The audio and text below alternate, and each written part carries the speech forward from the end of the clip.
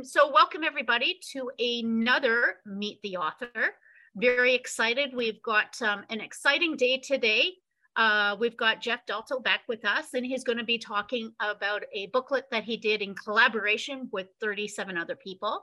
They're going to be joining us too today, so we're going to have a lot of people in the room with us today, so it's very exciting.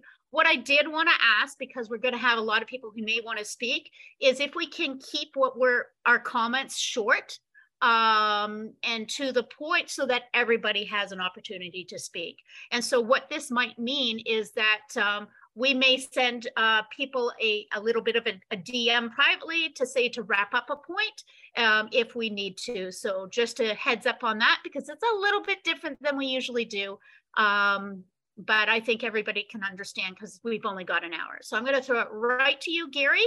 What are we doing today? Well, like you've already said, we've got Jeff Dalto joining us again. And this time, Jeff is going to talk about his booklet, Safety Success Stories.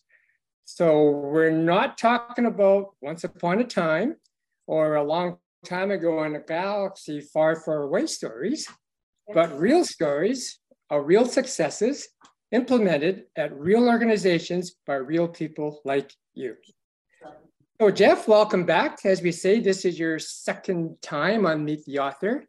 This ebook that you put together, it's a sequel to that new safety guide that you published 2 years ago. So what inspired you to seek success stories and compile them? Well, hi to everybody, first of all. And I guess before I answer that question, Gary, I do want to point out I'm a Michigan State Spartan. So for those of you who are familiar with that story, horrible tragedy in the United States, feels weird celebrating successes this week. But nonetheless, to answer your question, Gary, actually, you were part of it, primarily discussions I had with my sometimes collaborator, Jeff Lith from safetydifferently.com. And we were talking about doing a successor or follow-up to the guide that came out a year or two earlier. And I had been having conversations with Jeff about how there's a lot of interest in implementing some different ideas, and a lot of times people didn't quite know how to do it. And I had similar discussions with you as well, Gary, over the years. So that was part of it, was just smart people like Gary and Jeff suggesting it. So thanks to them. I also just thought it was a great opportunity to, let people share their success stories, which is cool. I think it helps people learn. We might talk more about learning from failure. I mentioned I'm in a research lab at Boise State University writing papers on that right now. But that's the gist of it, was just the opportunity really to get people to celebrate their successes, share their successes, let other people learn from those successes as well. Good. And I think you also mentioned at the fort, this is a living guide. So if you want to send in more stories for submissions, because we know there's going to be more coming, we need to work on maybe an opportunity, a channel where you can submit those stories. So stay tuned to that. And Jeff and I, and tomorrow, we'll figure something out that you can submit your stories here. Yeah, and people can definitely just use my personal email for that as well. Yeah, 37 stories. It is a lot to absorb and sink in, but I know I read each story at least twice just to understand if I got it in and did my own analysis of it. And as I read them, I noticed patterns or themes were beginning to emerge. So I generated a few word clouds. And you can see, if you click on my background, you can see my background. And tomorrow I'll put that in the emails. This is one of the word clouds that was generated that Jeff and I would like to talk about. So tomorrow, how can we blow that up so people can see? Because I'm going to ask Jeff to talk about some of the clusters that we're seeing. Okay. Let me just get it up on my screen and I can share it for you. Yeah. Okay. So we're going to do a bit of screen share and just let Jeff talk over it. I think, as you know about word clouds, the words just fit into a certain thing and there's no real association, but we found a bit of association. So Jeff, why don't you talk a bit about what you found? Yeah, so this was am I correct, Gary? This is the first of the 5 or so word clouds you created, is that right? The one that we agreed that. Let's talk about this one. Yeah, okay. So I've got a little cheat sheet here that we had identified earlier. So I'm not actually looking at the word cloud itself. So help me out if I'm going astray. But Yeah. yeah, if you look at that word cloud and think of it as the face of a clock, we're talking about 12 o'clock. We had identified some words at the beginning, the top, 12 o'clock, work, performance, challenge, compliance, control, design, traditional practices, and incident. And then around 10 o'clock, tell me if I'm still right here, Gary, simple and different, work is done, result, error, accidents, crews. 9 o'clock, decision, failure, blame, health, trying, conditions. 8 to 7, we've got help, sense, view, approach, process, resilience, language, culture, risk, change, and understanding. Around 6 o'clock, we've got listening, trust, context, clear, understanding, capacity. 5 o'clock, workers, people, experience, know, and procedures. Around 4 and 3 o'clock, possible, quality, purpose, system, and opportunity. And then I've got two notes here. Right above safety, we've got leadership, learning, review, improve, engagement, frontline, engineering, HSE, support, everyone in relationships. And then right below safety, we've got focus, problem, service, incidents, collaboration, investigation, best, care, and involved. And Gary, am I right that you would kind of sensed kind of a story building in those words? Do I recall that correctly? Yeah. So if people know things about word clouds, these words are just sized by usage, and they're just randomly positioned to fit words onto one landscape. But I think if you look at that and you listen to Jeff as he went around the clock, counterclockwise, we think there's a story about the stories. And that story would go like this. An event has just happened, which became an emerging opportunity. Leadership used a different approach that moved away from errors and blame. Frontline crews, engineering, HSE, and support were involved in conversations. Experienced workers were asked questions, and everyone listened to their work is done stories. The key was understanding the trying working conditions that created deviations from compliance and traditional design practices.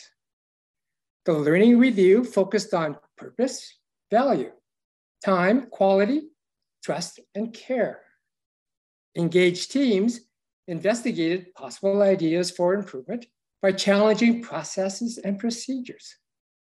Collaboration resulted in simple and complex changes to the system that offered the best sense for the given context. Results were sustainable due to a change in language, high levels of capacity, resilience, and improved communication, relationships, and psychological safety. So that little story there, I think I've covered like about 95% of the words that are on the word cloud. So let me just stop here and just open up the mic to anybody who wants to say, what do you think about that? Is that the sort of thing that resonates with you? Anybody on the line? Okay. Do you want me to stop sharing, or do you want me to keep it up? You can take it off now. We'll go back to look at faces. How's that? Okay. Okay. Let me just say, I think we can pop the, let me just, so I can pop that. Right, I just popped that word cloud into the chat panel as a JPEG. So you can click on that and you can see what we did. Oh, okay. Perfect. Thanks. So Jake, you're one of the contributors. So if you don't mind, I'd like to just ask you, in that word cloud, you kind of see the story that you shared in there? Oh, Jake, didn't you open up your mic? Yeah, there's definitely lots of elements in there, for sure. Yes, I mean, short answer is yes. I mean, I can see a lot of the elements of the story in there, and the story that you pulled together makes sense. It's kind of neat to see the overarching story and the theme that fits together so many of the different stories. So yeah. If I could add on to Jake there, I think if I recall Jake's story, I also just reread the booklet.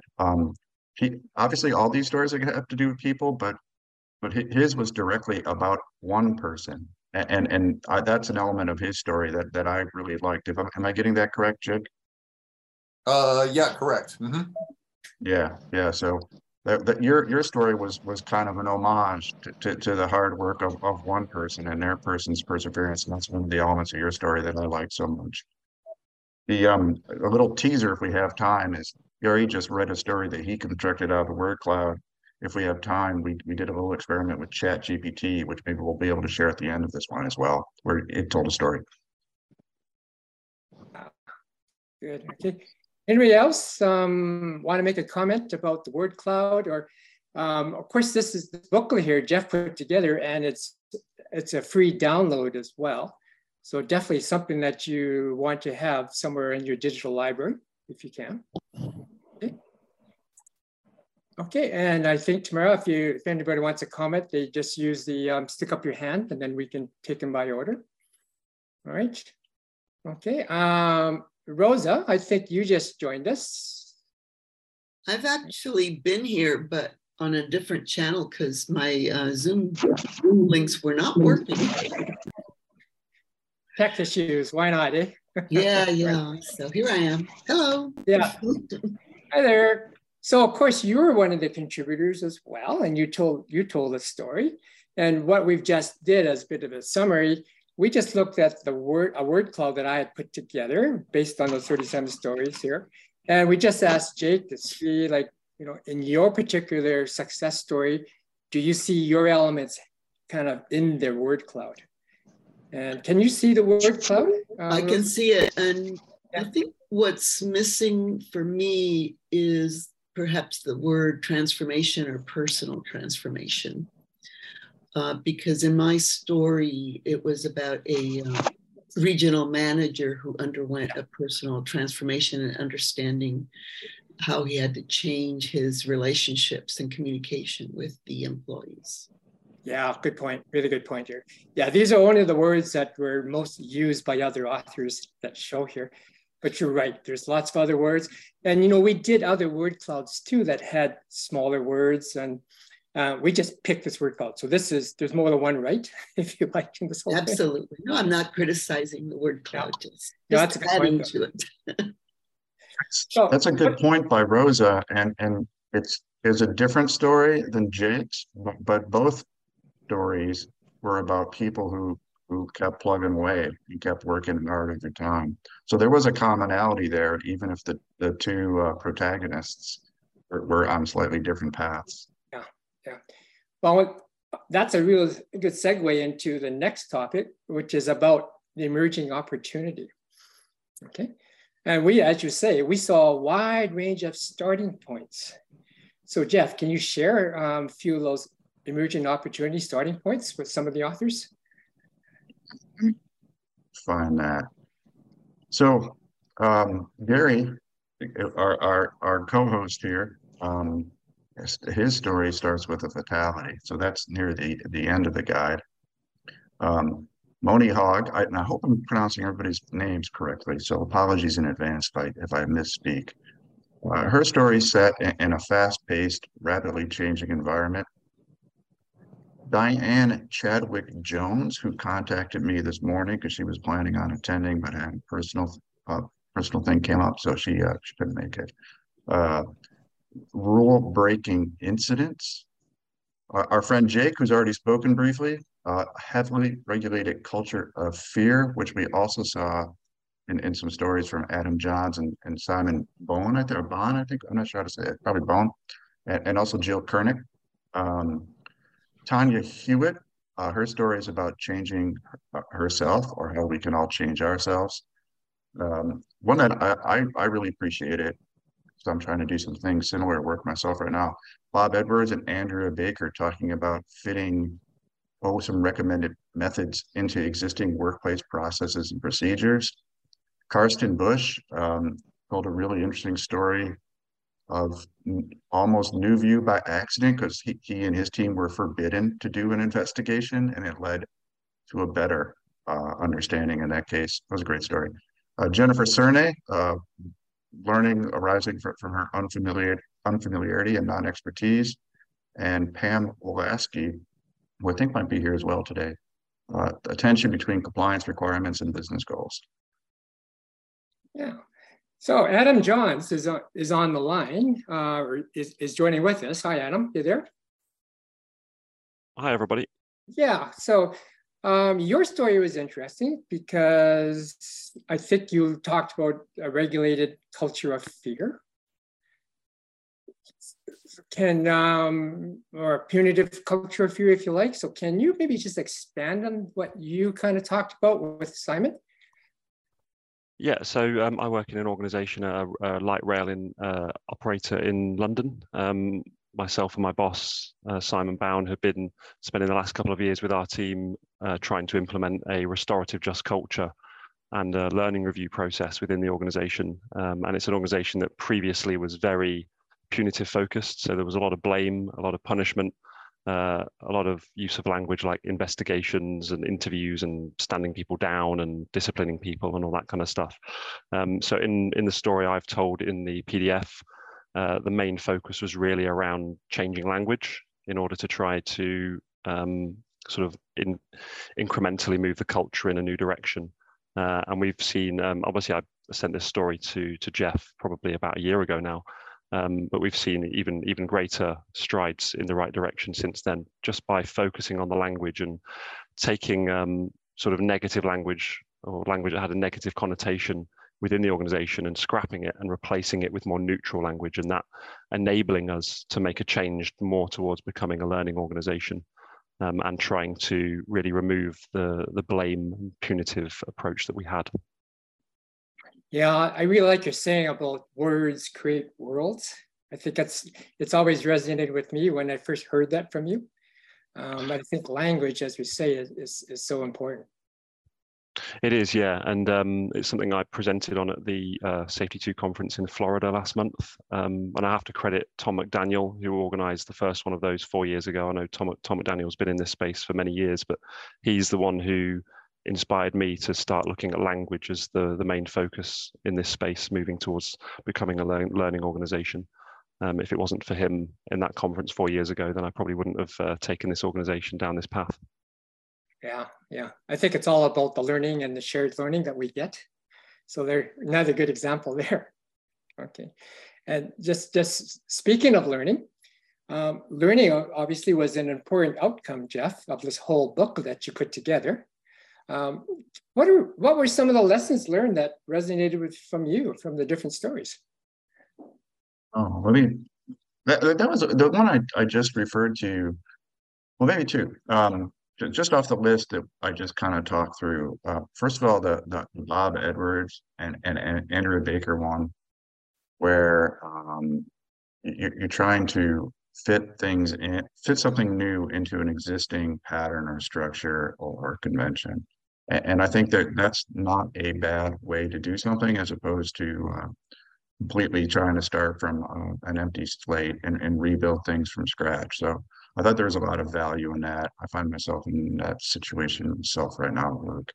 And then, Karsten Bush's story, and it would be great if Karsten's here. I don't know if he is or not. He's a busy guy. But,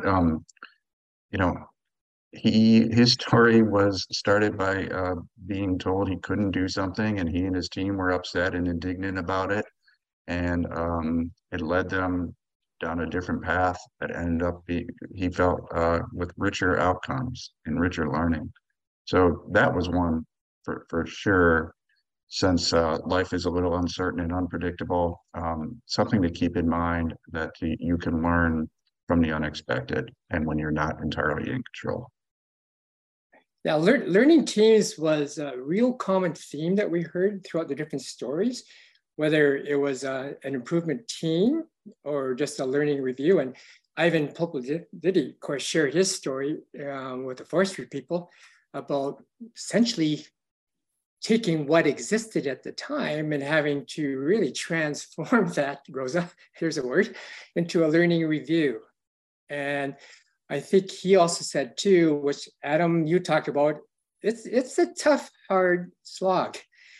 It's not something that just magically appears the next day, but it takes a lot of perseverance for that to take place. You mentioned about Carsten Busch. I think Carsten, Dan Hammerdahl, and anybody that knows Dan was the founder for Safety Differently. And now he's in New Zealand, and he's working on the regulatory side, but looking at from the new view. So coming up with some really fascinating stuff. And he's refined his approach as well. And the big thing for him is not focusing on behaviors, but focusing on systems and work conditions. And how often have we heard that sort of theme repeat itself? Because then if we can focus on the system and work conditions, then we get away from the blaming aspect of things and not in individuals. And then we can also look at and ask the question, so what are things in the system or work conditions that are influencing, driving, forcing people to behave the way that they do? Okay. To that point, Daniel Hammerdahl's story, one thing I liked about that as well is it ends with him acknowledging that he's refined that process over time. And I think there's a lot of value just saying like, well, you can start somewhere. You can make, have some success, but you can refine your process over time. You can get better and better over time. And that was one of my big takeaways from his piece, other than just like, let's be systemic, was that he got better over time. Yeah, okay. I think another learning point that we discovered is start small and be persistent. You don't always have to look for the big change, because quite often, as we discovered, the big change may start at the very top with the CEO and the C-suite, and they launch it and they say good luck, and they sometimes just disappear. And you kind of like, where's that sponsorship? Because it's now been passed down, delegated down to middle management, and sometimes they start to flounder. So in some respects, we're finding that as Philip Harris, and Phil's not on with us today, because he talks about don't boil the ocean. What do you think Phil meant by that? Don't boil the ocean.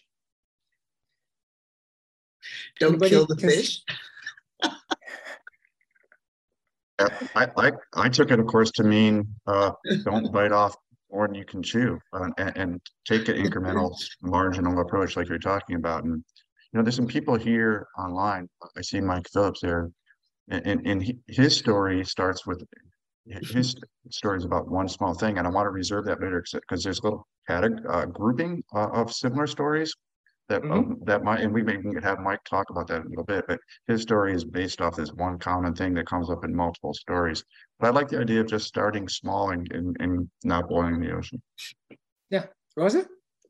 Thank you. I know my raising of my hand isn't working on my on Zoom. Sorry, Tamara. So I was trying to say something earlier because I just had this insight when we were talking about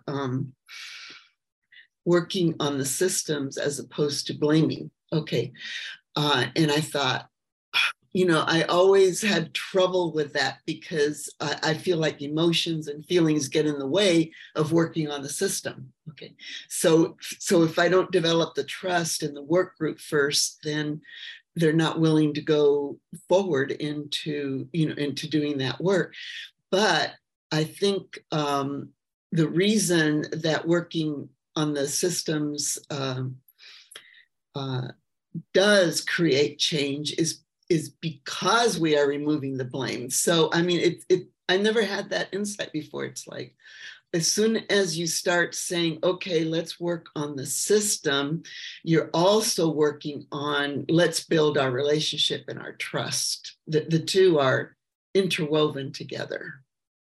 Yeah, and if you recall, when we had David Pullen on talking about his book, and he talked about the different building blocks, his number one building blocks for safety professionals is influence.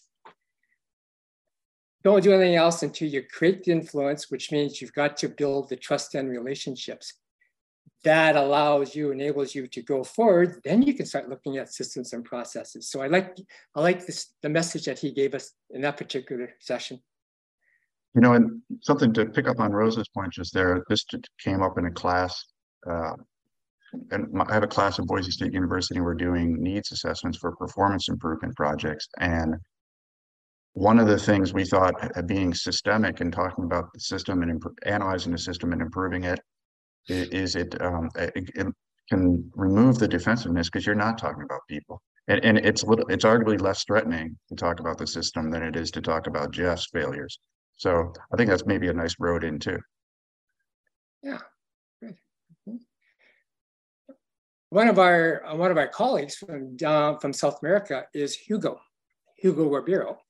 And if we recall, I've been on Ribeiro's show, which was fun. And we've also had Hugo on here. He talks a bit about, again, under the theme of starting small and be persistent, is more is not always better. So what do you think he meant by that?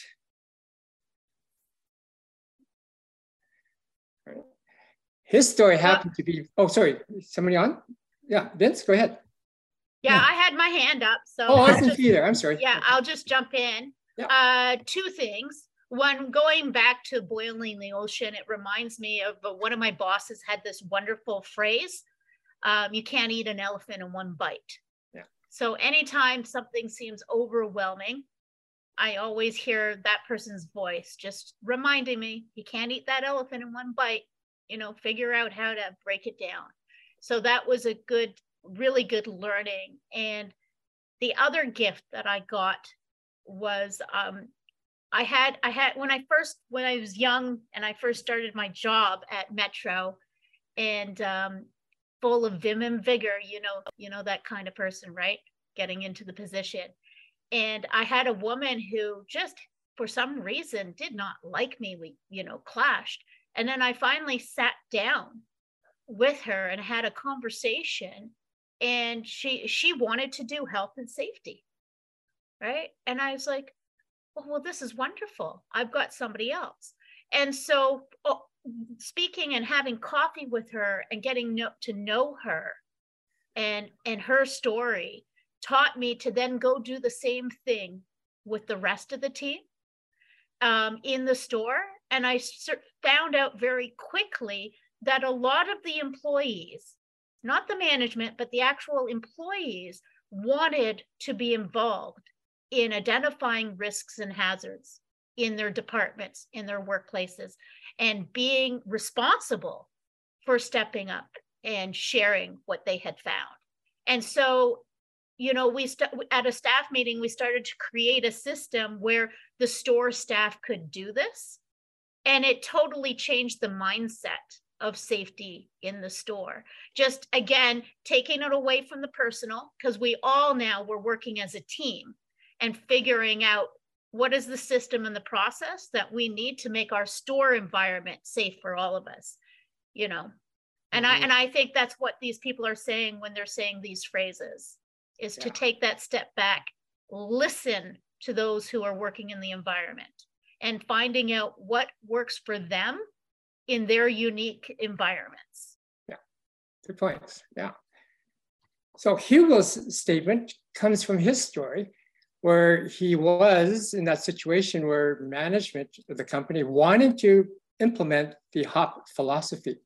So of course, Hugo got all excited there and like, where do you start? Do I boil the ocean or not? Well, he quickly found out that the operators were kind of going, you're going to do what? With HOP, So there's a bit of just stress because you don't know what it is. So they started small. And where did they start? They started with the work permit process, which I think we all have to go through. And as Hugo reported, they just went into it and just started to declutter. And that seemed to be a very common word as well. And the word cloud is decluttering, trying to get rid of the bureaucracy that's built over time. But everybody forgets to maybe go back and look, why did we put that in there first of all? And that's what they did. So they managed to declutter that. And in the process of decluttering, they found out that there's no one to blame. It is what it is. And we just work on it and clean it up there. And are they shooting for the perfect thing? No. And as Hugo says, more is not always better. I mean, just get something that's going and you start developing, if you like, the small wins, which then can lead on to the bigger wins. And then away you go. Right? Vince, go ahead. Another thing I liked about that story is he shares that story with an analogy or a metaphor from weightlifting, and you know, analogies and metaphors are great ways for people to learn. So I really like that little tidbit as well. That's right. Yeah, that's good. Forgot about that. It's a good pointer. Yeah, Vince, go ahead. Okay, can you hear me? Yep, go ahead. Yep. Okay. Sound good. I have not contributed a story, and I find this fascinating, and it brings all kind of bells for me. When I was working in environmental health and safety, I've retired now. Behaviors was a huge thing. In addition, we introduced a no blame culture that made a tremendous difference. As a matter of fact, there was a big trust barrier we had to get through because people didn't believe that if they did something wrong, they wouldn't be blamed for it. We then moved to something which we called my brother's keeper, which was a fascinating approach. What it really said was someone comes to work and they turn to a coworker and say, watch me today. Last night we had an uproar in the house and son was arrested, this sort of thing. My mind is not here. My mind is not on my own safety. Watch me. That is really a step above. And the other thing we used is the words world class. We were moving to world-class performance.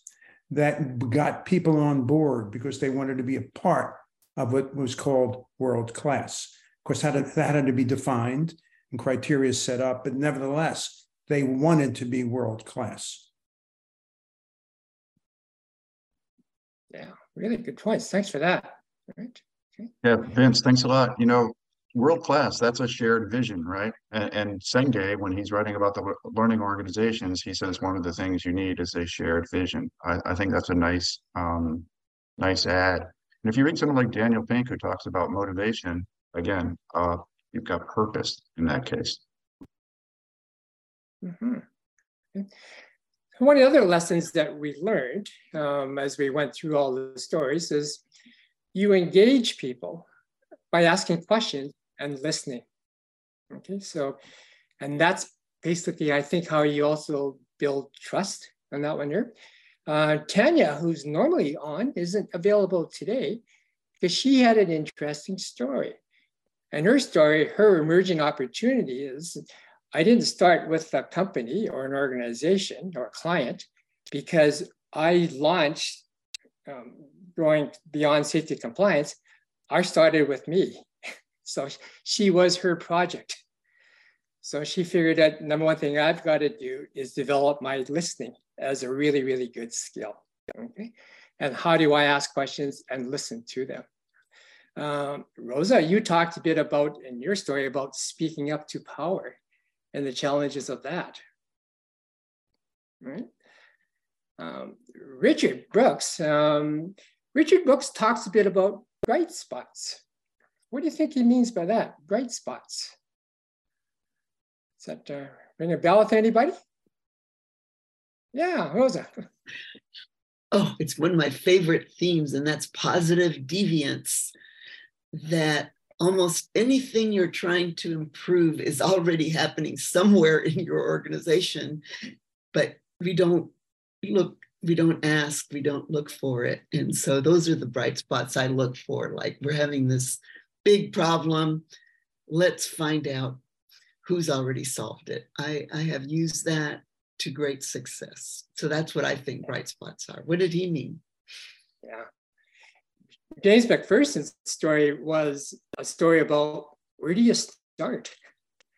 You get brought into organizations, so where do you start? And he suggested, well, you start by not with solution, but kind of like defining the problem. let's fold it in with what Richard Brooks said, and maybe what we do is let's go find those bright spots, right? Yeah, that's a good place to where to go, because obviously they probably have really good positive stories that maybe they want to share and tell and inspire other people in the organizations. Can we do the same thing?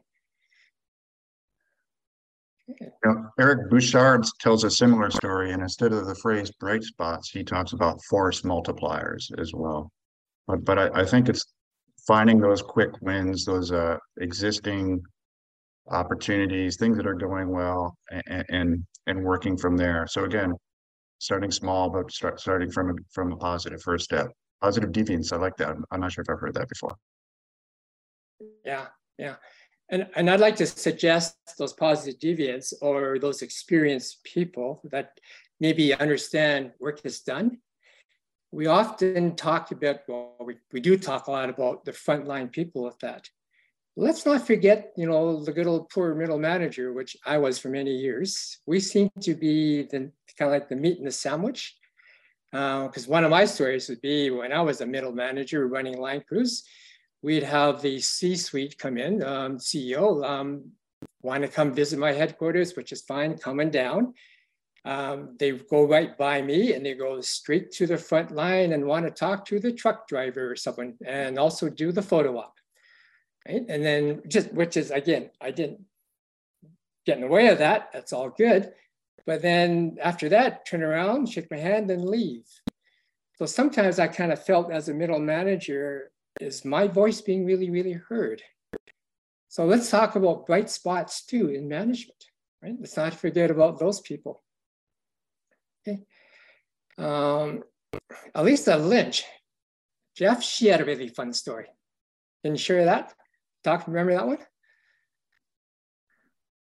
Did you ask me to tell that story? Is that what you said? Yeah, Alicia Lynch's story. Yeah. So her story is basically about Elisa's colorful. So her story is about having the crake, which means having fun, and one version of one of the ways in which she has fun or has the crake is conversations with people. She is kind of a gifted conversationalist, and she enjoys it, and she likes other people, and she's found many of her successes, even if they're small successes, came just by going out and talking to people. And if you read her story, that talking is asking questions and listening. So it fits in very much in that kind of Edgar Schein, humble inquiry, be friendly, be conversational, and listen way. Yeah, right. And I like her point about talking about safety without talking about safety as well. So again, it goes back to that thing that we talk about language and the sort of language that you may want to use. And it doesn't always have to be the safety jargon to get your point across. Okay. All right. We got a hand up from Mike. Mike, go ahead. Yeah. So just to echo what Jeff was talking about there, with Elisa's story, when you do talk to people, that humility is so critical, because you might start to hear, hopefully you do hear, how messy that reality is. And if you're in a leadership position where you could possibly influence that, or at least at a minimum learn from what they're telling you, you have to be open to that and be willing to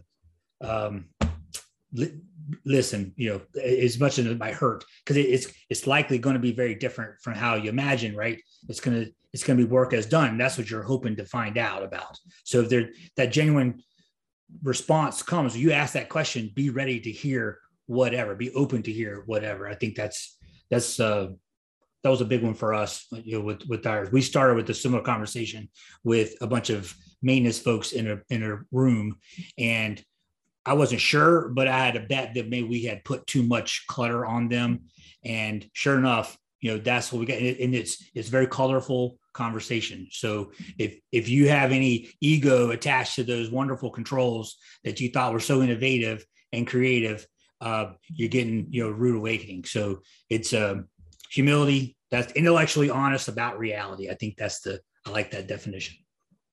Yeah, Mike, I'm glad you segued into that, because I was going to ask you to do so. Could you tell us a little bit more about your story? Yeah, so it was similar to, I think, what Hugo was talking about. The result was decluttering, but in an organization I had worked for, it was started in a facility and then moved into more of a corporate role, and was visiting other facilities and got to see some of those, what I thought was wonderful ideas in action, when actually it was very constraining to the workers in trying to get the job done. So while we felt very good about wearing our belts and suspenders and everybody doing the same thing, it really didn't create a lot of the safety of work, like Proven likes to talk about. We were big on the work of safety, but not so much on the safety of work. So that administrative burden that we were placing on folks made us feel good. It gave us something to audit. It gave us, first thing I would go to a facility and say, hey, let me see all your permits. Let me see all of your JSAs. Let me, whatever it was we thought were really cool. And if kind of find out, they're doing all of our paperwork 30 minutes prior to, cutting into the job. And so we actually just sort of flipped that. When we realized the inefficiencies that were there, we realized that we really weren't getting a lot of the gain on the safety of work. And we were just putting more onerous activity around the work of safety. We went to that post-job brief.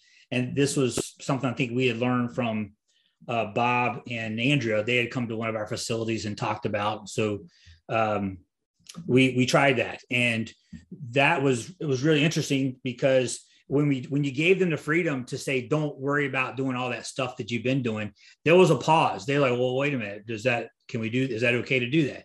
And because they just got into that motion, that habit. So we ended up learning so much more, because our pre-jobs were not very feedback oriented. They weren't giving us that learning feedback loop that we need. Jeff Liff, he talks about the dumb, dangerous, difficult, different. Those Puppet Lady, I think the first time I heard about it, but those nuances were never shared in a pre-job. But wow, do we learn so much in the post-job? And when we put the planner in that room when those post-job briefs started, that planner was he was like, oh my gosh, I had no idea this plan sucked so bad. This is great, this is good information.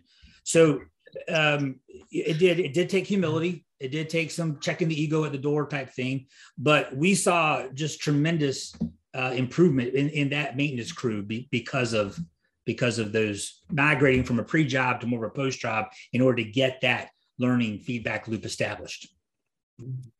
Yeah. I like how you talked a bit about we rarely follow the prescribed work plan. Workers constantly had to adapt to emergency situations here. So you can do as much as you want in your pre-job with work as imagined, but it's really work as done that happens. Yeah. First of all, Tamara, did you have your hand up, or is that just a leftover? Okay. No, I had my hand up. Okay. Go ahead. Go ahead. I like where you're going about, work as imagined and compared to work as actually done. And, when I have a social work background, so when I came into health and safety, I kind of came at it from my social work training, right? Which is to create a plan with our clients to figure out what was the direction that they needed to go in to be successful. So, it was a very different culture when I came in and people said, well, you're responsible for health and safety, Tamara, because you're the health and safety person. And I was turning around, I'm like, what? No, I'm not responsible for your safety. You're an adult. You're responsible for your own safety, right? Like, we have to work together on making sure we have the access to the resources and everything that we need to make our whole environment safe. And it was a mind shift actually for management and supervision, because working in an environment of marginalized workers, very high at-risk workers, the vulnerable workers, as we like to call them, it was, people were coming up to me and saying, this is the first time that I've been working in this kind of environment that somebody has asked me as the employee, like an adult, what do I need to do my job? And that just kind of was mind-boggling to have heard that from very capable adults that were coming from different countries, that were doctors, that were accountants, that were engineers, that if, such wealth of knowledge from these people, from how they were seeing things. So, I'm glad to see that we're kind of taking a different perspective these years. Vince, you have your hand up? Yeah. Yes, a couple of things. Number one, you're right on, Tamara. That culture shift that went from the safety person is responsible for safety to everyone's responsible for safety, and the safety person gives advice. It's a major change. I remember, and this is going to tell you how long ago, that hard hats and safety shoes were out of HR because it was considered an employee benefit, believe it or not. A couple of items I wanted to point out, then I'm going to have to run on you, and I apologize. I used to travel from the corporate office to the plants on a regular basis to interview, ask questions of the rank and file, not the management, the rank and file. And I learned two things which were phenomenal. And that is, number one, they turned in a lot of data, a lot of information, and they heard nothing. Mm-hmm.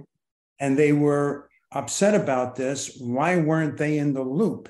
They were creating the data. Why didn't they hear what was being done with it? And that was presented to them more and more, and more they felt involved. One of the interviews I had goes back a number of years, but it stayed with me. I had an individual one-on-one, and I spent a few minutes, taking it down, because here's the corporate person coming. Why are they interviewing me? I wanted to get past all that nonsense, and I did. And I said to the person, tell me, how important is safety to you?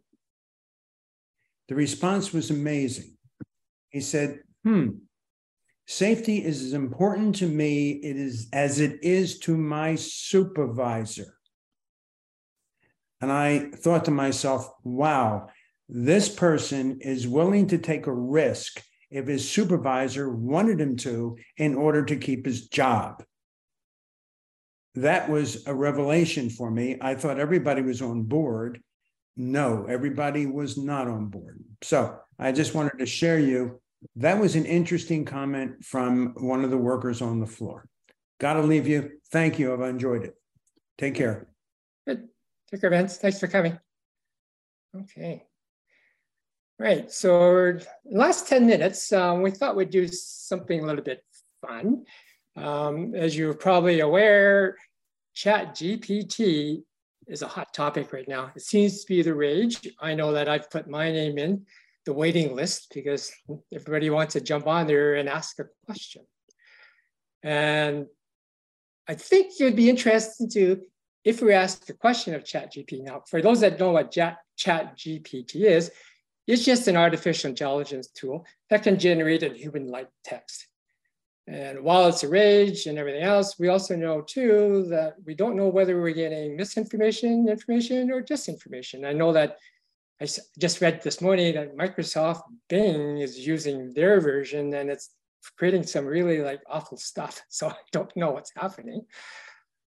But if we were to go, and if somebody can get into ChatGPT and try it, if we were to ask ChatGPT now to tell a safety success story, what do you think we might get today?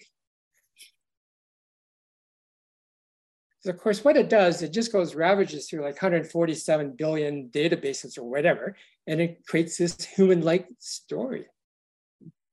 I think it'll take what it collects off the internet that's the most out there and spit out a biased answer. Right. So what is out there in the internet now that ChatGPT would take as their source and then produce? The people who have access to the internet. Well, there's that. But what do you think? But that leaves off the people who aren't on the internet. For example, just a second, let me finish my thought. So right now you have a lot of health and safety people, et cetera, that have access to the internet, right? But when I was working at Metro, the store employees, they weren't looking up health and safety stuff on the internet. They weren't contributing to their thoughts on health and safety on the internet, right? So to me, I would gamble, I would put a bet on here that you probably hear the voice more of management and consultants than you would the actual workforce on the topic. And what would they be saying? What have they documented? Did you do a search already? I can't get into Chat GPT right now because there's a waiting list. I just wondered if you had done one previously. No, I haven't done it. So this is not a test. This is like, okay, all right. And if you can get in before me and ask the question, sure. Like, I don't know. But my feeling is that right now, the dominant paradigm is safety one. There's probably a lot of stuff on rules, compliance, legal stuff, blame and punishment. So I'm really curious to see what Chat GPT would put together and what sort of story. And is that the sort of success story that we want to hear? Gary, do you want me to read what I got today? Well, yeah, before we do that, I'm just curious to see any other thoughts, comments. What would we get from Chat GPT? Anybody? Okay. We'd get a lot of formula stuff. Could be. Right. A lot of programs, approaches. Right. Now, would they all be positive or would they be negative? What would they be? No, I think we would just get people self-promoting. This is the way to do it. I have the answer. Oh, okay. So you're thinking of the consultants with prescriptions. Yes, exactly. Good point. Yeah. Mm-hmm. Interesting to see how Chat GPT would interpret that. Well, Eric Hollnagel reminds us that success happens a lot more often than failure does, right? But it seems that a lot of the documentation we do is on failure. So if it went in, Chat GPT went into all the safety science and everything else, what would they be reading about? Investigations, anything else? Who knows? I guess what I wanted to find was ask it. That's good. So one thing I asked Jeff is that maybe over time, if we really hope to read a lot more stories about safety success stories, because people start entering them, and maybe we're part of that too, entering those success stories. Jeff, if you were to ask this question, we're hypothesizing, we're predicting. Jeff, what sort of story would we like to hear? If I were to ask Chat GPT, is that your question? Yeah. Yeah, I would like to hear probably what I think many of us would like to hear, a story that that leads to better outcomes, depending on how we define outcomes. And I think those outcomes would include things like a safer, healthier workplace, a more pleasant workplace to be in, a more respectful workplace, and a company of people and organizations reaching goals. I think that's the kind of stuff I'd like to hear. And I'd be less interested in hearing methods or specific methods you have to follow. Okay, anybody else on that? Okay. So Jeff, you have Chat GPT, yeah? We all have it. It's free. Yeah, I just logged on to it. No, well, you can log on to it, then you get hurry up and wait. Oh no, I got a GP chat thing. Yeah, we all do. But did you log on? Did you get in? Yeah, I got in. Did you actually ask it a story? Not yet. I wanted to check. What are we asking it? You can ask it anything. So safety story, is that what you wanted us to put in there? Well, yeah, the question would be, tell us a safety success story. Oh. That's simple. And just see what it comes up with. If you can get in, and this goes to anybody, I'm trying, maybe I got the wrong path I'm trying to get into, but I keep on trying, and I just said, you're on the waiting list. So if you got in, good for you. Just ask that question and see what happens. You ready? Yeah.